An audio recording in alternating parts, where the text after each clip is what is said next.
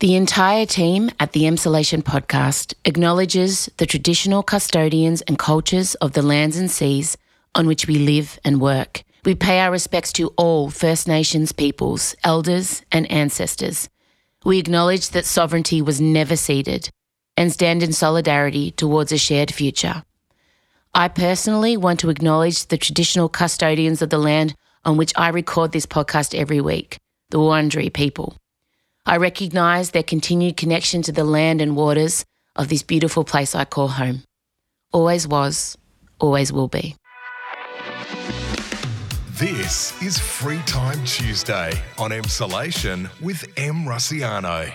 Well, hello there and welcome to Emsolation. My name is M. Russiano. I'm a writer, a singer, a stand-up comedian, a podcaster, a maximalist power queen. I am also an autistic person and I have ADHD. Welcome to Free Time Tuesday. Friday, I love how I wasn't going to talk about this yet, and it's the first thing I've said.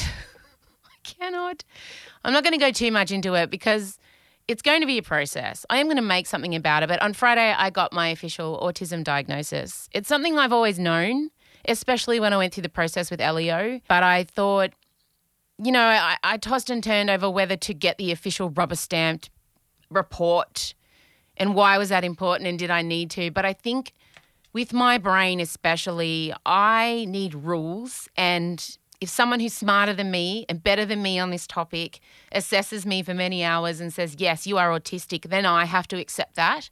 And then I also have to start making allowances for myself, and I have to stop using really negative language and negative stories that I've built around certain behaviours that I thought were because, I have faults and I'm just a shit person, where in fact I'm an autistic person. And even saying that out loud makes me emotional. And I'm really proud to be neurodivergent. But I think, again, it's that grief of forensically going back through all the times that my autism has made things quite hard, not just for myself, but for other people. And I genuinely couldn't help it, but I've carried a lot of guilt since. So that's why the diagnosis was important for me. And now that I have it, I'm going to sit on it and contemplate it for a while and how that affects how I move in the world. But what I do know is I want to make something about it, because I had to fill out all these pre-questionnaires and even the way the assessment went. And I recorded the assessment, and I'm going to listen back to it and we're going to edit it, and I think I'm going to release it, in some kind of way next year, because so many of the symptoms that present in women I were unaware of. I didn't know that they were documented common autism spectrum symptoms in females. And so if I didn't know, and I'm somebody who's tried to educate herself so much around the neurodivergent world, I imagine many other people don't. And I also had 2 experiences getting diagnosed, and one was with an older male psych, and then one with a woman who spent the last 20 years passionately dedicating herself to neurodivergent women, and it was chalk and cheese, man. And yeah, I really want to help anyone else out there who may be thinking about it for themselves. So that's what's been going on for me. I'm really emotional today, and I'm just going to keep talking because, hang on, we need a harp or something. It was Elio's first day at kinder today. Well, it was his orientation, so it was only 1 hour. First day official happens next year. But we went to his kinder to meet his teachers and some of his kinder mates. And I can't tell you how I was so anxious over the weekend. It's also like the 3rd day of my period, so I'm going to throw it down to that. So, yeah, I got my autism diagnosis, I got my period, and my son had his first day at kindy. So, I'm allowed to be a bit teary, right? I just come here and Tuesdays, are they a beautiful interview? Are they a weird story? Or is it just me verbal diarrheaing my inner turmoil? It's not turmoil. It's just, I needed to talk about it in a safe space, and that is a microphone out to thousands upon thousands of people. Oh, my God.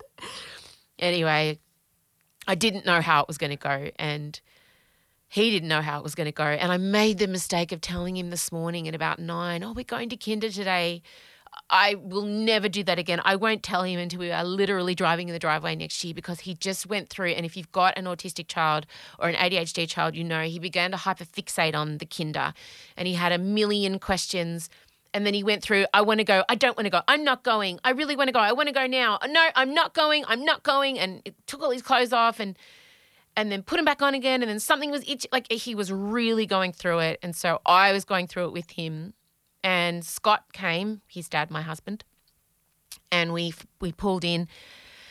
We got in there. He was instantly overwhelmed and had to kind of crawl up into my arms, and we had his headphones and we bought his shishis, which are his dummies. But then he saw a table of dinosaurs and he went over and he sat down and he started playing with the dinosaurs. And then another little boy came over who was also into dinosaurs, and Elio roared at him, as Elio does, and the little boy just smiled and then like whacked the dinosaur out of Elio's hand, which he thought was hilarious. Elio likes extremes. So he made a little friend. I went and sat in the corner, and I went in. I want you all to know, I got there and I said to Scott, I'm reinventing myself. I'm reinventing myself as a school parent.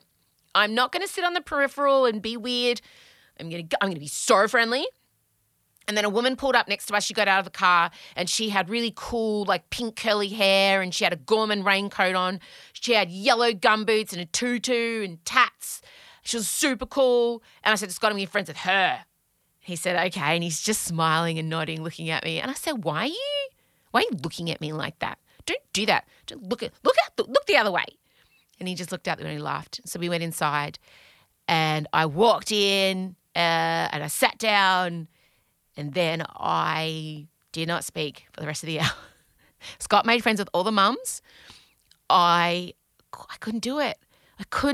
I was so vigilant with Elio and what he was doing and didn't want him to not have a good experience that I couldn't engage with anyone. I couldn't make eye contact. And then the one person I did speak to, I gave her way too much information. So it's all right. This was like the dress rehearsal, the practice. Kinder, day one next year. Oh, I'm going to be on every board. I'm going to cut the fruit. Whatever has to happen. I'm going to try so hard. But he went pretty well. I have to say, when it was time to go, he didn't want to leave, which is always a good sign, right? Always a good sign. And when we got home, he spoke about it. He had to go and lay in the sensory beanbag and have a blanket on him, and we had to have Bluey on. He had to completely decompress. And it was only an hour, so I don't know how he's going to do 8:30 to 1:30 next year.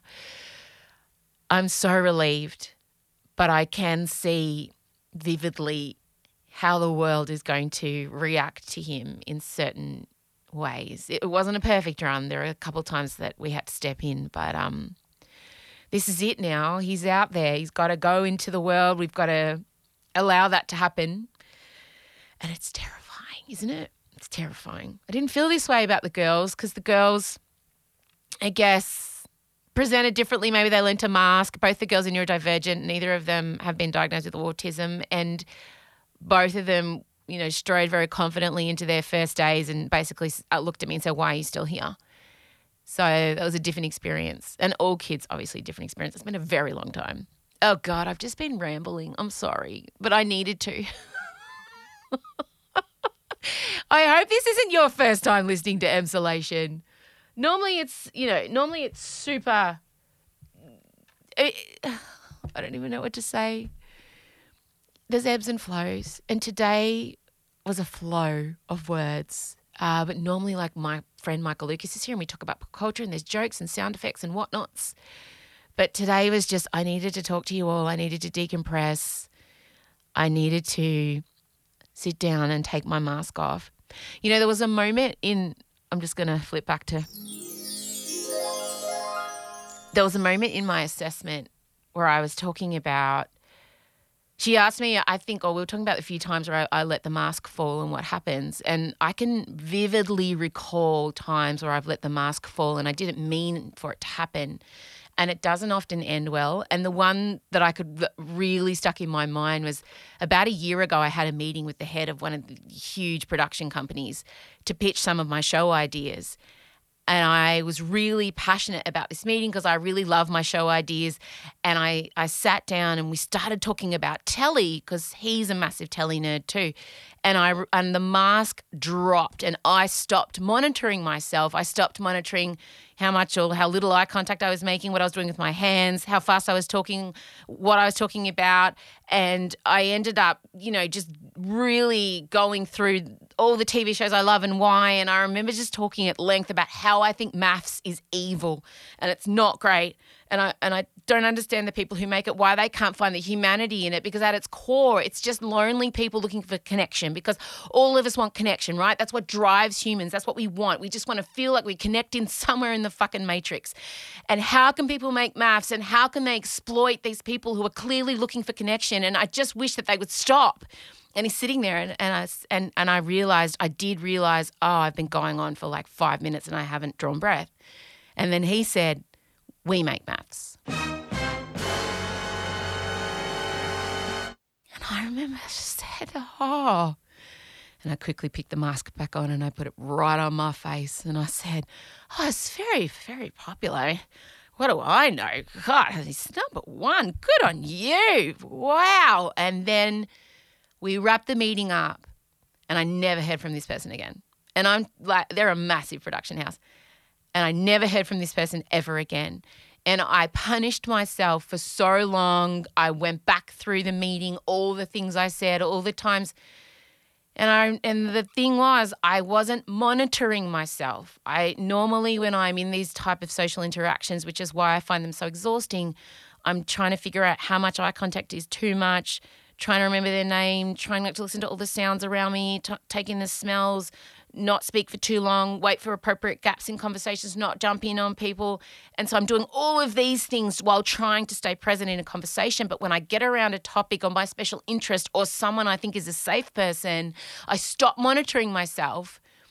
And that's what I did. And it didn't end up well for me. But ultimately, this podcast and you all, I unmask. And I realize that's why I love making it so much. I'm getting emotional again. This is going to be a record. You all choose to download this podcast twice every week. You choose me, unmasked. And look, yeah, we post, we edit. I still need some curating. There's still some stuff Zeke and Ben have to take out just for my own personal safety. But largely you get me unmasked and you come back.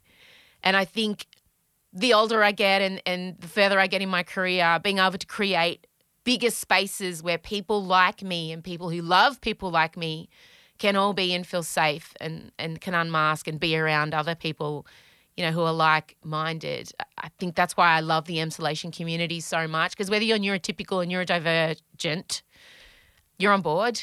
You see me, you see each other. Yeah, like as I said, it's been a big weekend. I'm off to see Esther Perel tonight. If you don't know who she is, look her up. She's incredible. She is like I don't even know, I'm trying to think of a comparison. She's the Oprah Winfrey of sex therapists. She's the Brene Brown of sex therapists. She's the best of the best. She has a podcast, Where Do We Begin, where she records couples therapy with anonymous couples and she helps them through some really tricky situations. The way that she does couples counselling, I love. So go look her up. Especially if you're having some struggles in your relationship. I've found she's helped Scott and I so much through her podcasts. So I'm looking forward to that. I'm also looking forward to our live show. Tickets are moving like hotcakes. Now you found out I'm adding a band. Yeah. I tried not to because I wanted it to be, small and no hassle. But I just realised the kind of songs I want to do. So we're going to open with 3 songs, do some of the podcast, do some more songs. You're all going to help us sing along in the final song. It's going to be such a great night. And now people have found out I'm adding a band. There's not many seats left. We're going to sell it out, which is really exciting. If you're in Melbourne December 14th and you can still nab a ticket, go check it out. We're playing at the National Theatre in St Kilda. My entire band will be there, you know and love. It's going to be a great night, which we've all earned.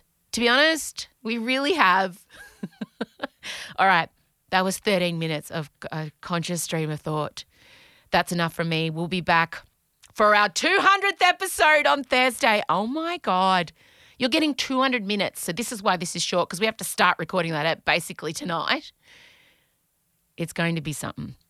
We've been getting your questions. Thank you so much. Again, if you want to ask Michael and I a question, we're doing a Q&A portion.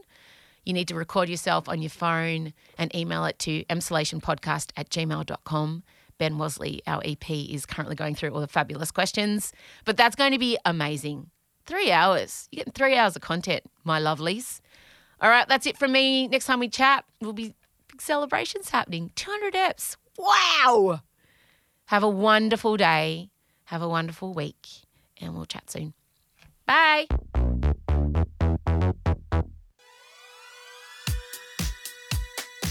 Free Time Tuesday on Emsolation is a Spotify exclusive podcast hosted and produced by Em Rossiano. Recorded and edited at Down the Hill Studios by Ezekiel Fenn. A brand new episode of Emsolation with Em Rossiano drops every Thursday, 6 a.m.